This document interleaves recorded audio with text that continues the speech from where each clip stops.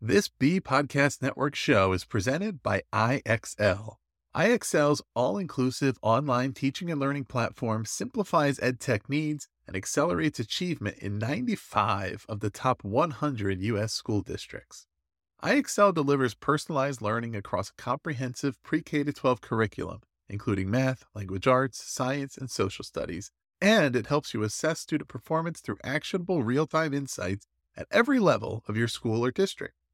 This one solution performs work that typically requires dozens of different tools. Want to find out why so many leading districts trust IXL? Visit IXL.com/BE. That's IXL.com/BE. Galaxies we hear, colors we've endeared. Hi, everybody. Welcome back to another episode of Tell Me This. I'm Brianne Roos here with Carey Borkowski, and a guest we're so excited to talk with, Dr. Heather Yuhaniak. She's somebody we've been chatting with for years. I mean, Carey longer than me, but every time I'm with Heather, I just love it because I learn so much, and it's always a fun conversation. So I know that today will be no different. Let me give you her formal intro. Carey's clapping, yes. So here's the bio. Dr. Heather Yuhaniak is a coordinator of district-wide professional learning in Montgomery County, Maryland. She is a co-founder and coordinator of the Equity and Excellence in Education program at McDaniel College in Maryland, and the co-founder and principal of Equity Works, LLC, a learning partner to the Bill and Melinda Gates Foundation. She teaches and advises students in the EDD program at Johns Hopkins University. Despite all of these roles and accomplishments, she still battles imposter syndrome. She is an anti-racist in progress who believes a key to collective liberation is the humility and vulnerability of white educators like herself. Find her on Twitter at Equity Warrior, a handle she aims to earn through actions, not just words. And it's so good. It's like a mic drop at the bio, right? It's so good already in the bio. I I was thinking that's like the best bio I've ever heard. I just love that. Because it has like the things and it has the feels. It's got all of it. Yeah. Yeah. And I think, I'm sure Brianne and Heather have faced this. Something our students never want to hear from us, but is true to the core, is we all battle imposter syndrome. It doesn't matter how many degrees you have, how many years of experience you have. Like, I don't know. Sometimes I almost feel like that makes it worse because there's an expectation that the bar is going to be raised when you have all these letters and stuff. I don't know. I mean, I've been wondering lately about, and I've not talked about it with them, whether men face imposter syndrome as much as we do as women, because I see it come out much more in the women that I work with. Yeah. So there was just a recent Harvard Business Review article about white men, and I'm probably going to get nasty emails from this, but this was in a Harvard Business Review. So these are not my words, although I do agree. It talked about confidence versus competence. And so often, and Heather, you can speak to this way more than I can, but the systems that are in place welcome and encourage and support and cultivate arguably the confidence of our white men, right? So that they're able to rise to positions regardless of competence. So I do wonder too about sort of women and imposter syndrome. So yeah, I mean, I when I was finishing the EDD program that we all are alums of, I sought out the advice of a career coach because I was just like, what am I going to do with my life now? And I think a lot of us have that kind of moment. And she pointed me to a study about how, women, when we look at job descriptions, there'll be a laundry list of qualifications and we'll be missing like 2 and it'll stop us from applying. But men will only have 2 and apply. And, it's that confidence piece, not to say that they're not competent, but, we struggle with that for some reason more than they do. And last week, kind of random, I was facilitating a white affinity group with some leaders in my school district. And even though I was a facilitator, I had a white male colleague there with me who is way more experienced and skilled in that work than I am. And he was kind of texting me like, can you make sure you get everybody to speak? This person's not, not trying to participate or whatever.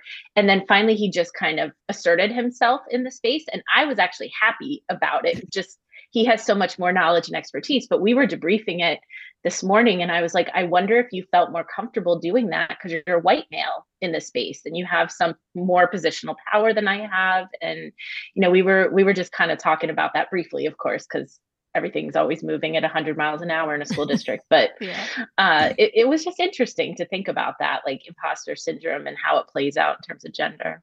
Yeah, absolutely. Yeah, I coach several emerging leaders and female leaders, and those are the questions that come up most often. Reframing, like looking at their CVs and reframing that, like, look, you do have these experiences, and sort of thinking about, the self promotion is really hard. So, and this is such a, relevant topic as we sort of dive into the podcast and this sort of conversation. As most audience members know by now, this is all about belonging. We've explored belonging in, now several different contexts, including the pandemic, the sort of height of the pandemic. We've talked to lots of leaders from higher ed, nonprofits, school districts about their sort of perception of belonging. And this year, Brianne and I really wanted to dig into relationships and sort of think about and myriad types of relationships, right? Like your personal relationships, your neighbors, your kids, your students, your spouse, your friends, and sort of what does that look like, right? How do we know it's belonging? How do we know when it's not belonging? And so I'm just like Brianne, Heather, I'm so excited to have you here because you really do bring an important and different lens to this conversation and experiences that you've had. So we always like to start off the podcast, and we've done a little bit of this already, but we just like to check in and see, how are you doing? How's your family? How's life? So yeah. So what's going on? That sounds like a question I ask when I'm facilitating groups. I don't even remember where I got it. I think on a podcast. I listen to a lot of podcasts. What's on your heart and mind today? And that's what that question feels like to me. And it's funny, we were talking about imposter syndrome because I just started a new job, and probably TMI, but I also am a lifelong proponent of therapy. Maybe not lifelong, like since I was 30, so decade and a half now. And this new job is kind of creating this hustling for worth dynamic in me. And so it's interesting, like the whole imposter syndrome thing. My therapist said to me, you got the job, you're worthy. Like you interviewed, you got this job. You don't need to be staying up late, making the perfect slides and creating the perfect agenda and feeling like, everybody walks away from your meeting like, yes, that was so great. But, I'm new to it and I do have the energy. And so unfortunately, it kind of is affirming when people do stay after the meeting, like, that was a great meeting. And it just is this like spiral of, praise and reinforcement for something that I've been in therapy to try not to do. So. But it feels so good, right? It feels so good. That little like pat on the back, like, yeah, you're making a difference.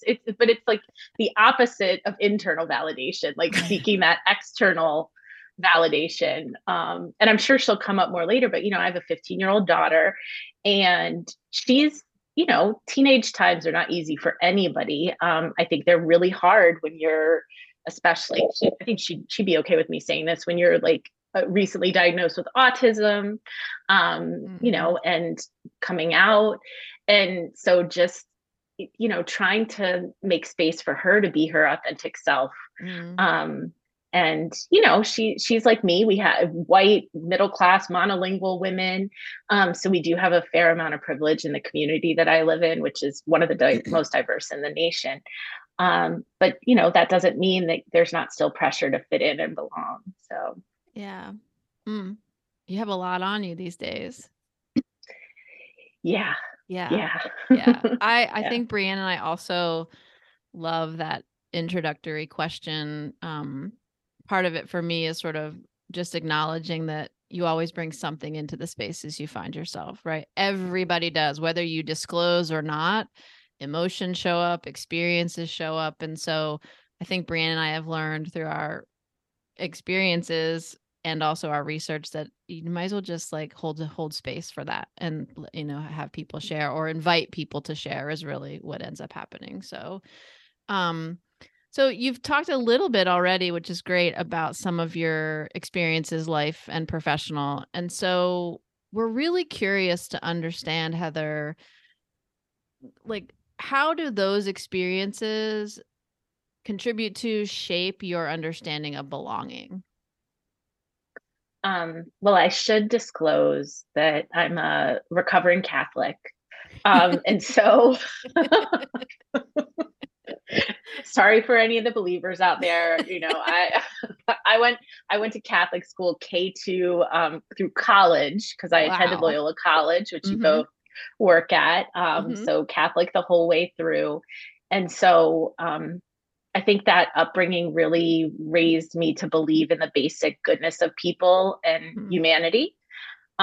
Even when it bites me in the butt, I'm one of those statistical COVID divorces, right? So I'm recently back out on the dating scene, and I haven't been, right?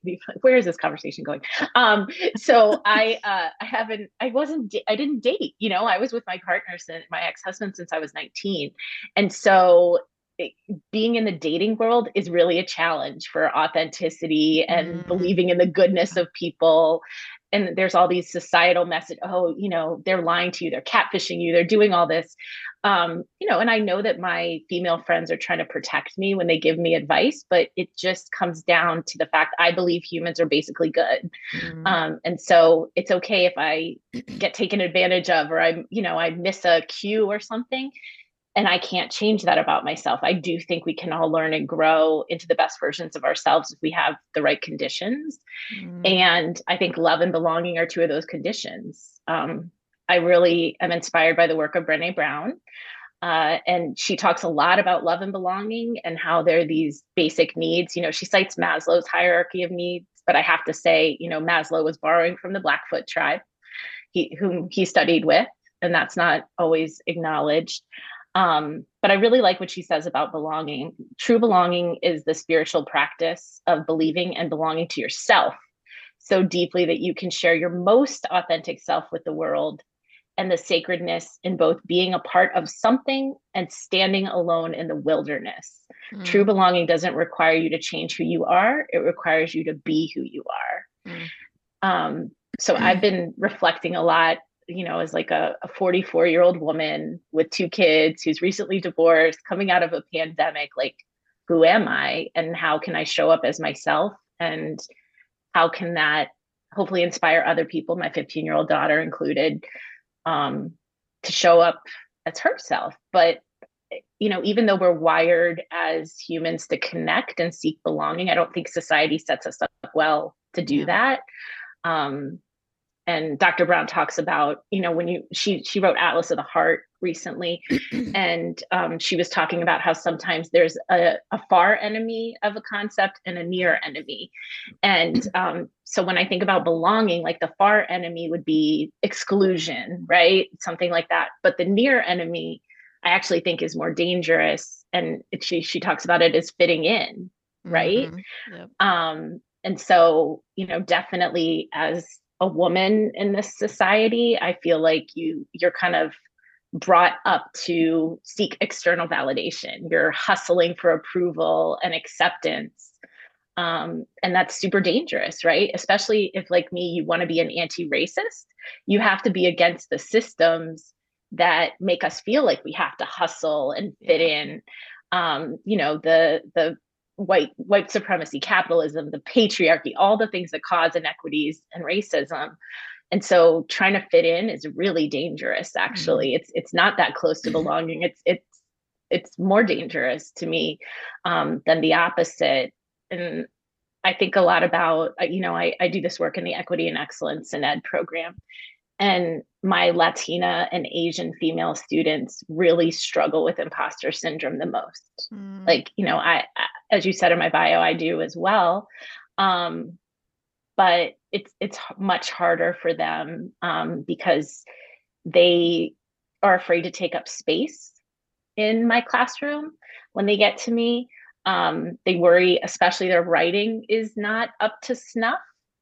And I remember having this conversation with one of my classes, and one of the white male students said, yeah, APA, that's the language of the oppressor, the tool of the oppressor. And it just really stuck with me. Like, I put that in my syllabus now, because I'm just thinking, if he comes from such a privileged identities, I can only imagine how my students of color feel. And I do think there's value in kind of teaching the tools of the oppressor sometimes, because maybe you can use them to tear down the system. But I just really dream of a place where we spend more time challenging those systems than helping our oppressed students fit in. Yeah. Because that seems like that's the opposite of belonging. Yeah, for sure. Oh my gosh, there's like so much Oh in my this. gosh, Like, so many trails we could follow. I made them like, which breadcrumb do I follow from this amazing? I mean, yeah, the being versus doing, belonging to yourself. And I know you quoted Brene Brown. I would just, because it's near and dear to my heart, I would just give credit also to Maya Angelou, because that really, I think Brene Brown, and she acknowledges, was inspired by belonging everywhere and nowhere, right? Belonging to yourself. And I love, it's so interesting because you shared before we started recording, you shared very honestly and vulnerably the imposter syndrome. And it's interesting that the world has placed you in a role that forces you to fight every day against the external, right? Which is sort of the irony of that is not lost. And yeah, I just love the far enemy of exclusion and the near enemy is fitting in. I have to agree with you. I feel like that assimilation and fitting in is sort of feels more dangerous in a lot of ways. As a member of a school committee in a small town, it's a hard road to articulate that piece. And really, you mentioned anti-racism and, Dr. Kendi's discussion of you're either, pushing the system forward or you're fighting against it. That's really his stance on anti-racism. And it's very hard for some individuals to see that if you're not doing the work, you're just, letting the system of oppression continue. So I was so happy to hear you bring that up, Heather, and so beautifully articulated, way better than I could. So did you want to add something, Brianne, before I ask? I mean, I think that was one of the biggest learnings for me in 2020 and beyond, of just that Kendi's work, just this, it's one or the other, and that we can move across and in between those things. But I was so struck by the language that you chose. And you said it in the beginning, you said hustling for worth. And I wrote it down because that phrase just like stuck. And you've said hustle now several times since then. And that contrasted with what you said as like the basic goodness of people and humanity, because that phrase to me feels so settling and like so permanent. Like people are good fundamentally, compared to this like frantic image of somebody hustling. Because the hustle, I just almost envision somebody like treading water. It's so hard and you're just trying to keep your head up. And so the balance of those two things, I think you articulated it so nicely. And I was just like flooded with images of what it is to be a believer that people are good and in this goodness of humanity, with the very real hustle of working for anti-racism and your own imposter syndrome, and then comparing your imposter syndrome to those of the people you're working with, like your Latina students. I mean, you just did a beautiful job, I think, explaining that with words and also images. So thank you for that. Oh, thanks. Yeah, I mean, I when I think about hustling versus belonging, again, very influenced by therapy. I give all the credit in the world to my therapist, internal family systems work, Dick Schwartz's work. And I've just recently been doing more of that on my own. And he really talks about the idea of the self. And I feel like being in tune with myself is when I don't hustle, so he says that like your true self is like a CEO at the head of a board table, or like an orchestra conductor. And when that person is in charge of the meeting or in charge of the orchestra, that they're like really leaning into these 8 C's, right? Confidence, calmness, creativity, clarity. And when that person is in charge of the meeting or in charge of the orchestra, that they're like really leaning into these 8 C's, right? Confidence, calmness, creativity, clarity. curiosity, courage, compassion, and connectedness. And I think that's what your work is getting after, right? That belonging part. But one of my other like younger selves, child selves that's in there with the CEO that has a seat at the table is the hustler. And the hustler is very present for me right now in my new role, let's say, out there trying to prove I belong here. I'm going to make a difference. I can support other people to be white, anti-racist. And so it's like a constant battle. And I think everybody has those battles in themselves, the different parts of themselves, to lean into that true, authentic self that knows, I am enough. Yeah. And I don't need to hustle. I just need to lean into what I believe, which for me is I'm good and other people are good. And I just have to figure out how to tap into that. And in my case, use it for anti-racism. Yeah. Who was when you said family systems theory, who was the author you cited? Dick Schwartz. Yeah, Dick Schwartz. Not an expert. We knew you'd have citations in there. we knew you'd have them for sure. Well, it's interesting because I just had this wonderful conversation last week with a student, actually from Hopkins, and he and I have just stayed in touch. And we were talking about critical self-reflection and just the importance of self, and that's what brought it up for me, Heather. And he really subscribes to combination of sources, but Buddhism. He practiced meditation and Buddhist practices. And he said, which I loved, similar to what you're talking about, he said that what Buddhists really talk about is process and the conditions that are required to just be. Right. So it's not, so what he was saying is that rather than, and imagine applying this, for example, to professional learning. So the focus is no longer on an outcome, learning a strategy, learning an intervention, doing this thing, building efficacy, whatever. It's around what are the conditions necessary to create a space for people to, flourish. Right. Because the other thing that Buddhists believe, or one of the other things that Buddhists believe is that, and I'm totally paraphrasing because I am completely not an expert, is that we all have the seeds inside of us that we need. And it's a matter of what are the conditions that you bring to bear in that space to help those seeds grow. Right. So that's all about context. So anyway, I just think it's interesting. Like the more you talk to different people and their perspectives, the more you recognize that we're all talking about similar things, but using different language. And so I just love that. And you've touched on it, and I have a sort of a sense, Heather, but just to really be intentional, you used a quote from Brene Brown, which was really perfect for the question. I'm wondering, when you talk about belonging, when Heather Yuhaniak talks about belonging, like, how do you, like, what are the words you use to define that concept? Authenticity. Okay. Vulnerability. Which, not shocking that I like that given Brene Brown, how deep I am into her work. Which I feel like for me, and maybe for others, vulnerability is kind of like both the superpower and the kryptonite. Right? Like it's what allows you to connect with other human beings on a really deep level.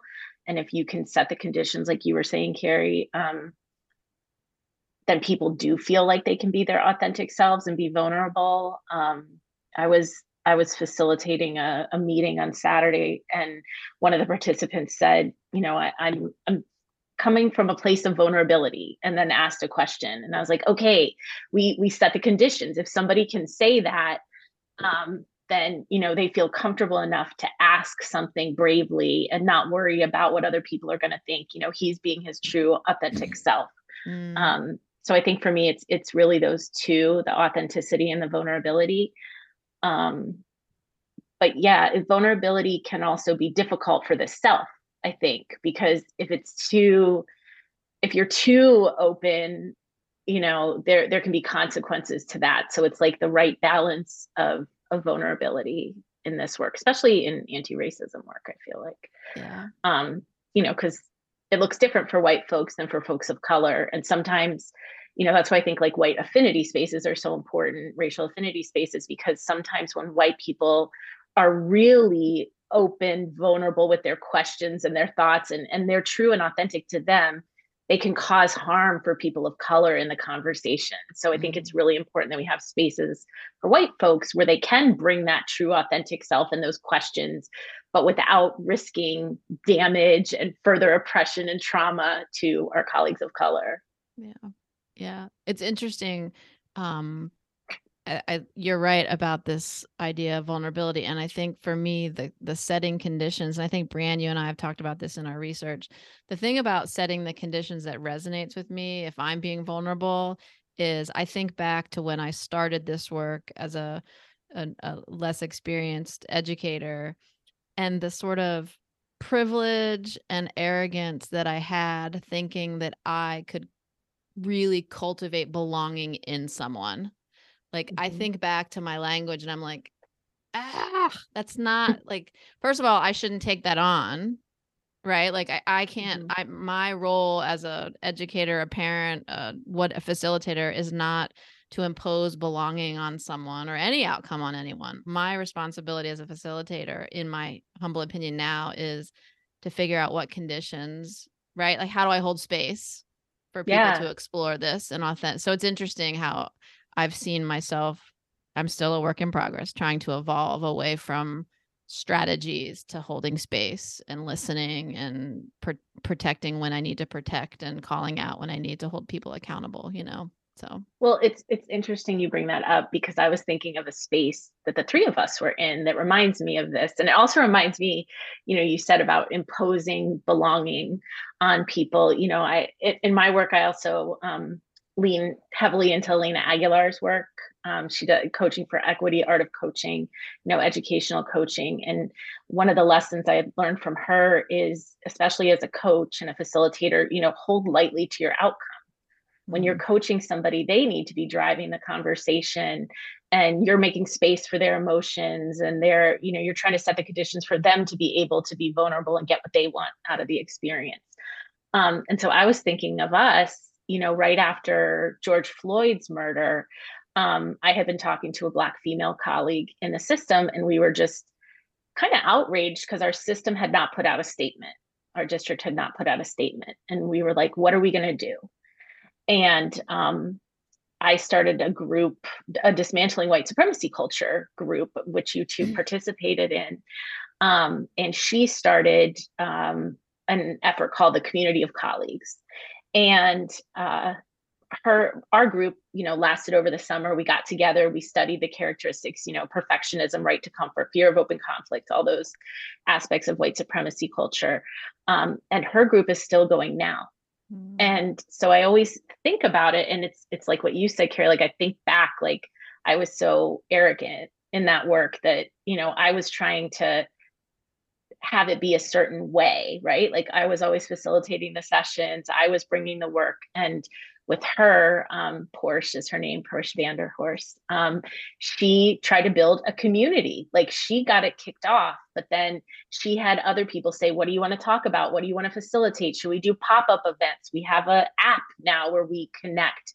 And I just was reflecting on how, my individualism and my perfectionism and my wanting to do it one right way, my way, is probably what led our group to fizzle out.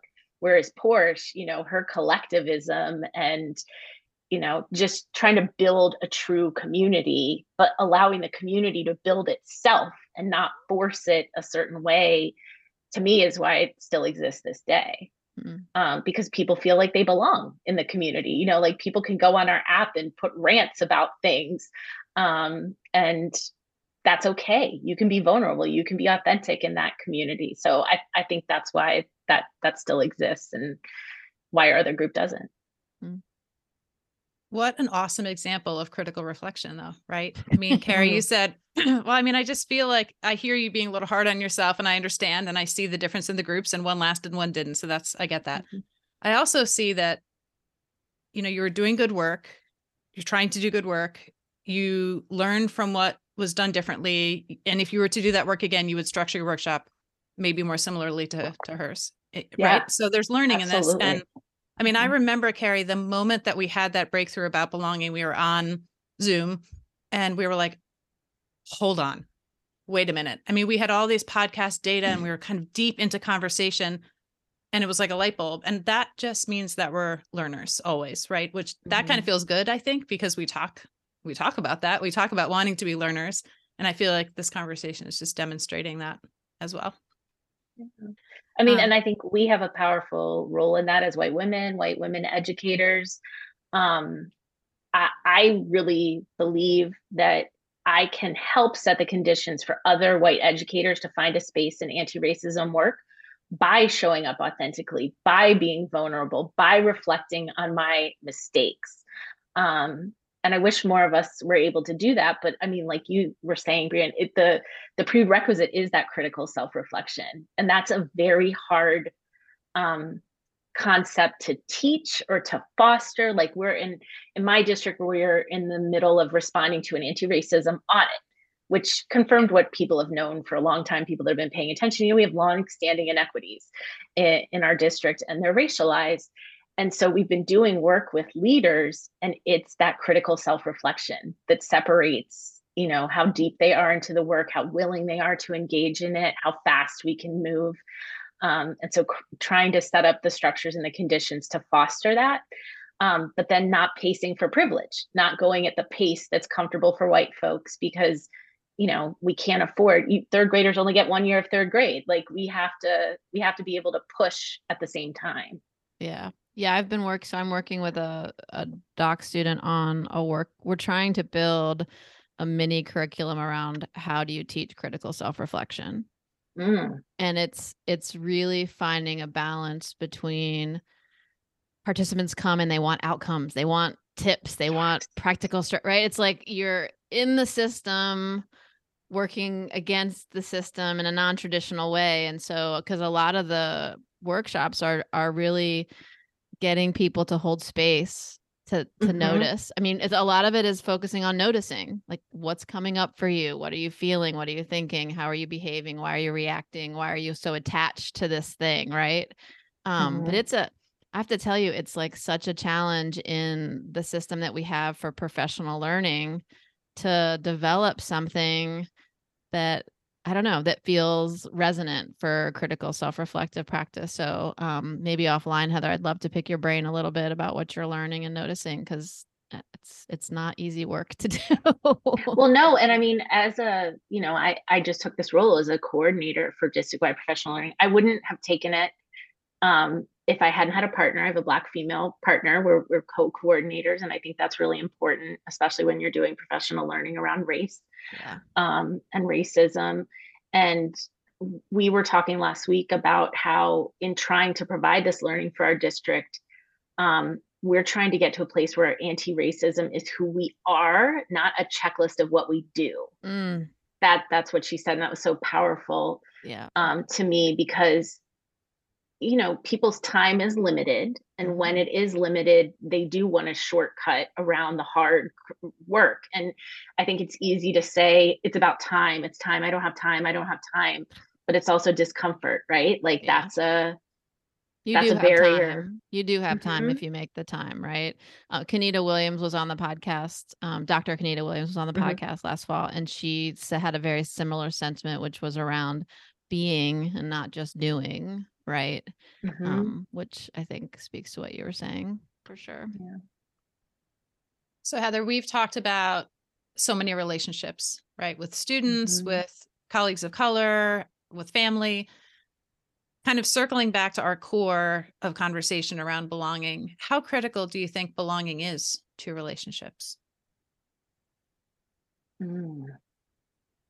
Well, I mean, it's interesting because one of the characteristics of white supremacy culture is either or thinking and like the good, bad binary. And so I'm trying to avoid that. But it's almost like to me, it is kind of a binary. Like in your relationship, you're either belonging or you're fitting in. And that's easiest to think about through, I always taught middle school. And like I said, I have a teenager. And we talk a lot about social relationships with peers, especially in middle school and teenager time. And that to me is like I try to talk to her about the relationships where she feels authentically her, and that's where she belongs. You know, she only has one good friend, and I think there's a piece of her that wishes it was more, and I'm always trying to tell her, like, that's okay. If you have one good, true, authentic person that you can be vulnerable with, and you feel like you belong in the space with them, and you can bring the ugly, messy parts of yourself, then that's all you need. You know, you need people like that in your life. You don't need a ton of friends where you're just fitting into their world to feel worth and value. You need people where you can really be yourself and they're not going to flinch. And we've been doing a lot of work in our district too with Alex Vanette's work, Equity Centered Trauma Informed Education. And I know this is not her concept. I can't remember whose it is, but unconditional positive regard. And I have it on my bulletin board in front of me. I have a index card with it, and I keep it on my phone. And she says the 4 kind of key messages about the unconditional positive regard. I care about you. You have value. You don't have to do anything to prove it, and nothing is going to change my mind. And so I think that those are the kind of messages that we have to give each other in relationships so that people do feel like they belong to each other, and they can be themselves, and they don't have to hustle for worth or value, because having value, being valuable or seen as valued, is not the same as having value. So that's the kind of relationships I want for her. And you know how old I am, those are the kind of relationships I have with my friends. Like, I have a lot fewer friends than I had when I was younger, but the quality of the relationships, I really feel like we belong to each other, and we don't stop each other from belonging to ourselves first. You know, I can ignore a text, I can write back days later, and it's still going to be okay. It's, you know, people trust that I'm doing what I need to do to be okay with myself first. So I think it's like that tricky balance between self and others when you're thinking of belonging.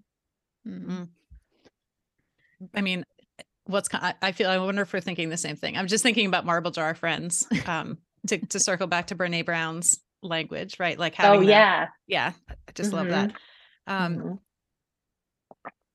mean, I think you're answering this in the conversation, but will you just talk a little more explicitly about the relationship between belonging and that cultivating of connection? So I'm hearing the authenticity, the vulnerability. I mean, you just gave us those 4 beautiful points. What do you think? Anything else to add to that?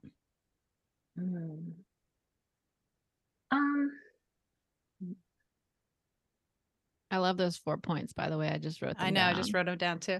Yeah. Yeah, I have my little card. And then sometimes when I feel like somebody needs it, I have it in my notes section of my phone, and I'll text it to them. Like, you don't need to reply to this, but I just want to remind you, you know, we're in a tough meeting or whatever. I care about you. You have value.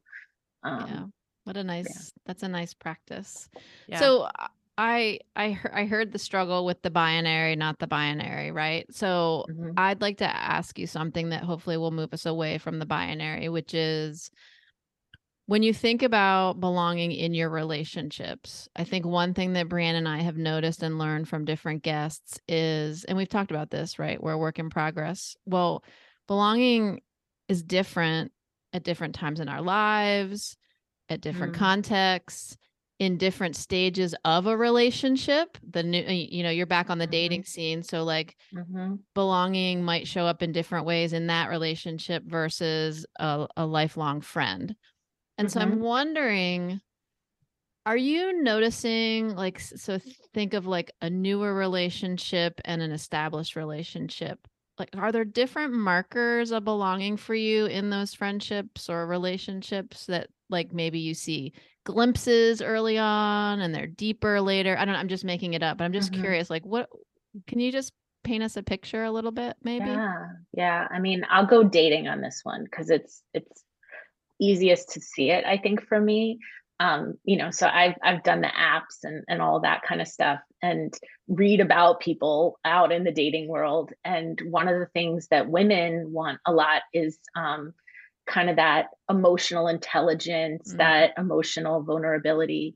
And I feel bad for men, because I think in our culture, they're not socialized to do that. It's, you want to be strong and a provider. And so the skills of talking about emotions and thinking about emotions are not really kind of taught to them explicitly. And I don't think they necessarily are for females either. It's just the way we're socialized that it's okay. And so a marker for me of kind of like, oh, I want to be in relationship with this person, I want to belong here, is that kind of emotional vulnerability. And I do watch for markers of it early on, at least in a dating or like a potentially intimate relationship, because I have to know that we're going to be able to go deep, and like you're going to be able to hold space for me and all the things that come with me. And that's not always present in those interactions. And so it's trying to like tease out, is it going to be, it's asking the right questions too. Like, one of the ones I really like to ask is, and it requires to be a little bit into the relationship. You can't ask this on the first date, is like, about, is there something about your body that you're worried I won't like? Which is, a pretty deep question, because I have to be willing to answer in kind, and mine are about having mom bod, like I have 2 kids. I don't have a ton of time to be out working on myself physically. I mean, I do, but not enough to meet the beauty standards of today. And so I want to see if they can be vulnerable about that too. And selfishly, it affirms that it's okay to feel, body image issues or that kind of piece. Like, men have them too, but it also is a marker for me of like, are they willing to open up and share a part of themselves that is difficult to share? And so I think that it just keeps going back to that authenticity and vulnerability for me. And it takes time to develop that in relationships. But I also think you can be, I mean, my past is evidence of this. You can be in a relationship for a very long time and that can be absent. So it takes both people being willing to like put themselves out there and take the risk and share those like messy parts of themselves to get to that place. Yeah, it's interesting. I love the way you are just articulated that, because it made me think, Heather, that yes, belonging absolutely takes time, right? Because we just got finished saying it's a process. We can only set the conditions. We can't impose belonging.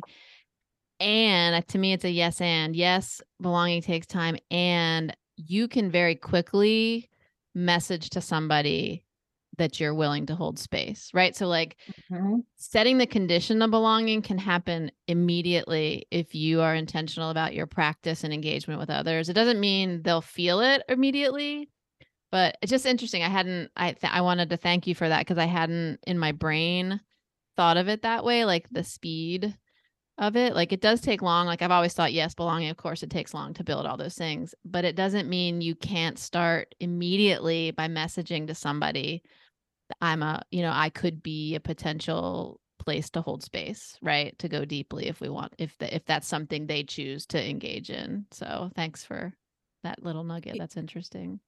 Yeah, I think you can message authenticity very clearly and very quickly. I mean, vulnerability probably a little bit different in terms of the degree of vulnerability, but I think people have a meter for authenticity and sincerity, and you just know it.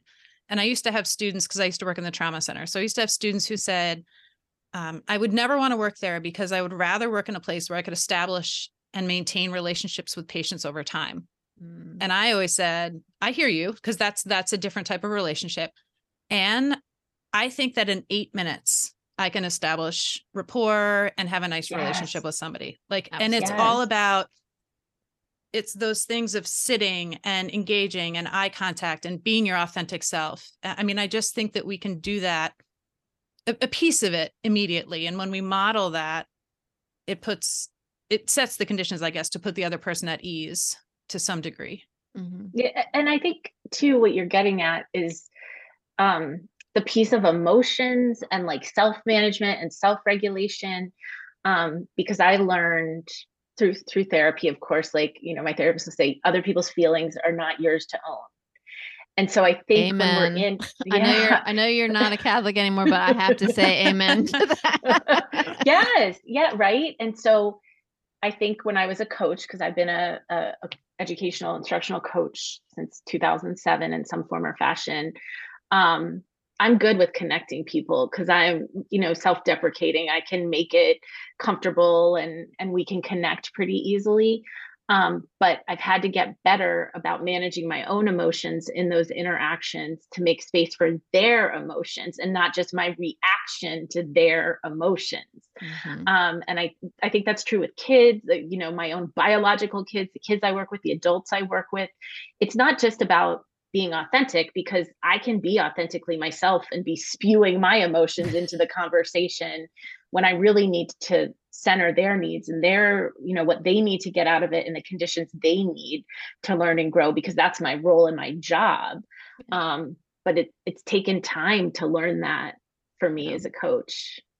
That definitely. I think when I was trained as a coach, the competency around that was mostly around non-attachment, right? Mhm. That you just have to it's in the space, the client guides where we're going, and you have to not be attached to where it's going or what they're feeling. And I think what you're bringing up, since we've been channeling Dr. Brene Brown all morning, I think it's also important to say what I think you're also saying is it's a sprinkle of authenticity, vulnerability, topped with boundaries. Yes. Right? Yes. Because vulnerability, as Brene Brown will say, it's not like spewing your guts at the conference table. It's actually vulnerability with boundaries, because boundaries are important, right? They're also, and I had never thought about this until I got into these great conversations with smart people like you and Brianne, is boundaries are also a form of self-care. Mm-hmm. Right? Of taking care of self. So I would just add to your authenticity and vulnerability, I would add boundaries to that other piece of belonging. And it ties back to that IFS, that internal family systems too. It's like the CEO at the table, the true self, the orchestra conductor has to keep boundaries so that, the violin isn't overplaying or the hustler isn't out there taking over. And they're hard because society rewards you, at least I'll speak for me as a white woman, for not having boundaries, for responding to the work email on Sunday morning, for, staying late and not making it to your kid's thing. Like that's all rewarded. And so boundaries are a struggle. I think the thing that I've had to learn from working with my other child, I have a 20-year-old son, is that, I think it's tied into white saviorism too, in my work, at least, not with my son, that not having boundaries and letting people kind of feel the consequences of their own actions shuts down their ability to learn and grow. And so if that's one of my core values as an educator, that people need to learn and grow, then me rushing in and fixing and saving doesn't allow them to learn and grow. And so it's not just about having boundaries for my own self and my self-care. It's about setting the conditions for them to learn and grow when they push up against my boundary, making space. You can feel however you want to feel about it. Your feelings are your business, not mine. But that's how you learn and grow. Yeah. In adjusting to other people's boundaries, regulating your own emotions, like that kind of that feedback. Absolutely. I don't remember, and I can't attribute this to the right person, but I heard either in a podcast or a book I read that one of the other things about boundaries in the example that you gave, Heather, is the question that this person was asking is, do you not trust the person enough or have enough confidence in the person to think they can do it on their own? Right. So there's a question of how much do you trust that person? How much confidence do you have in that? What are your expectations? It's almost like you don't believe they can do it, so you have to step in. Right. Yes. Yes. So there's so much at play with this boundary piece that is so critical. So authenticity, vulnerability, and boundaries, so important. And we could definitely do a whole nother hour on parenting and all of those things that you just said. Oh my gosh. I know. After that conversation I had with the student who was sharing with me around the conditions, conditions for. I've been all weekend, and this is really a moment of vulnerability for me. All weekend, I've been thinking about how to re-engage with my kids. Like, what are the questions I could be asking that are offering up conditions versus me? Because I'm so bad at like letting my adult angst come into the space, whether it's they did this, so oh my gosh, what are people going to think? I'm not a good enough parent, I did this wrong, right? Like, oh You know gosh. what? like I need to let go of these outcomes. This was life changing for me, and I also listened to the We Can Do Hard Things podcast with Glennon Doyle and company. And I was in Europe this fall. I was traveling with my mom, my sister in Italy, and we were on a train ride, and I was listening to 2 episodes they had with Dr. Becky Kennedy. I'm listening to those right now. Yes, oh my God. They're so good. And I have the book Good Inside. It's in my pile is of it books good? With your books. I haven't read it, but those 2 podcasts were like life-changing for me as a parent. That's so just funny. I was listening yesterday and I'm like, OMG. I had to I journal when I listen to their podcasts, or like when I'm out walking and then I come home and journal. And with those podcasts, I had to stop it like every 15 minutes because she was just dropping such nuggets. And for me to kind of like come full circle, I love the title of her book, Good Inside. I love that too. That's what it's about, right? Like seeing the goodness in others, seeing the goodness in ourselves. And when we bring those to our interactions, that's when we can belong to each other. Well, I have to say, I also give Dr. Kennedy props, because in her she talks about attachment and family systems theory. And in her stories, what I so appreciated, talking about your friend or colleague who was building community, I so appreciated that she was so honest and vulnerable about the fact that when she was using an example of her kid not wanting to mingle with the other kids. So like at a party, and she's like, she said to me, she said, not to me, she said to the podcast, it felt like me. She said to the interviewers, as a psychologist and therapist, I was still feeling like, look, kid, I do this for a living. You better get in there and engage with these. So I was I don't want her to be having those feelings, but I felt so much better knowing that I'm not the only one. Because it's validating, right? It's totally validating. And I think that's the piece, at least to me, in the anti-racism work, is being vulnerable and putting yourself out there and admitting your mistakes and taking the risk of feeling shame. Like Brene Brown says, shame can't survive unless it's in silence. So you put it out there. Totally. And that's what she does for me in terms of parenting. Like she normalizes those feelings. 100%.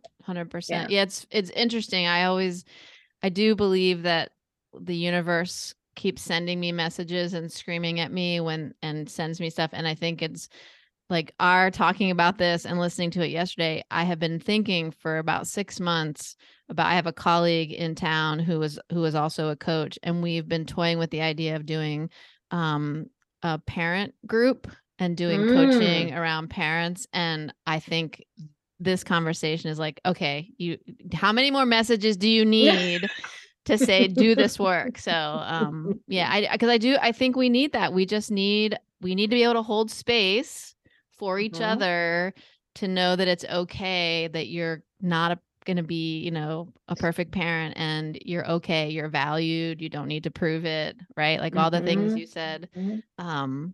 So thank you for that addition. So Brianne, unless you have other questions, thoughts, I'm going to start. No, now I know what I'm going to listen to on my way to carpool today. 100%. Oh my goodness. Well, make sure you have like a voice memo thing or a notepad, because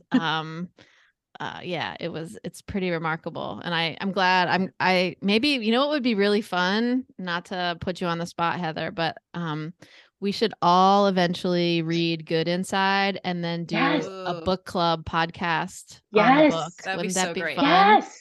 Wouldn't that be fun? That would be so fun, because I feel like I need that space. I don't feel like I have that space like formally, so I would love to have that space to have those conversations. So sign me up. Awesome.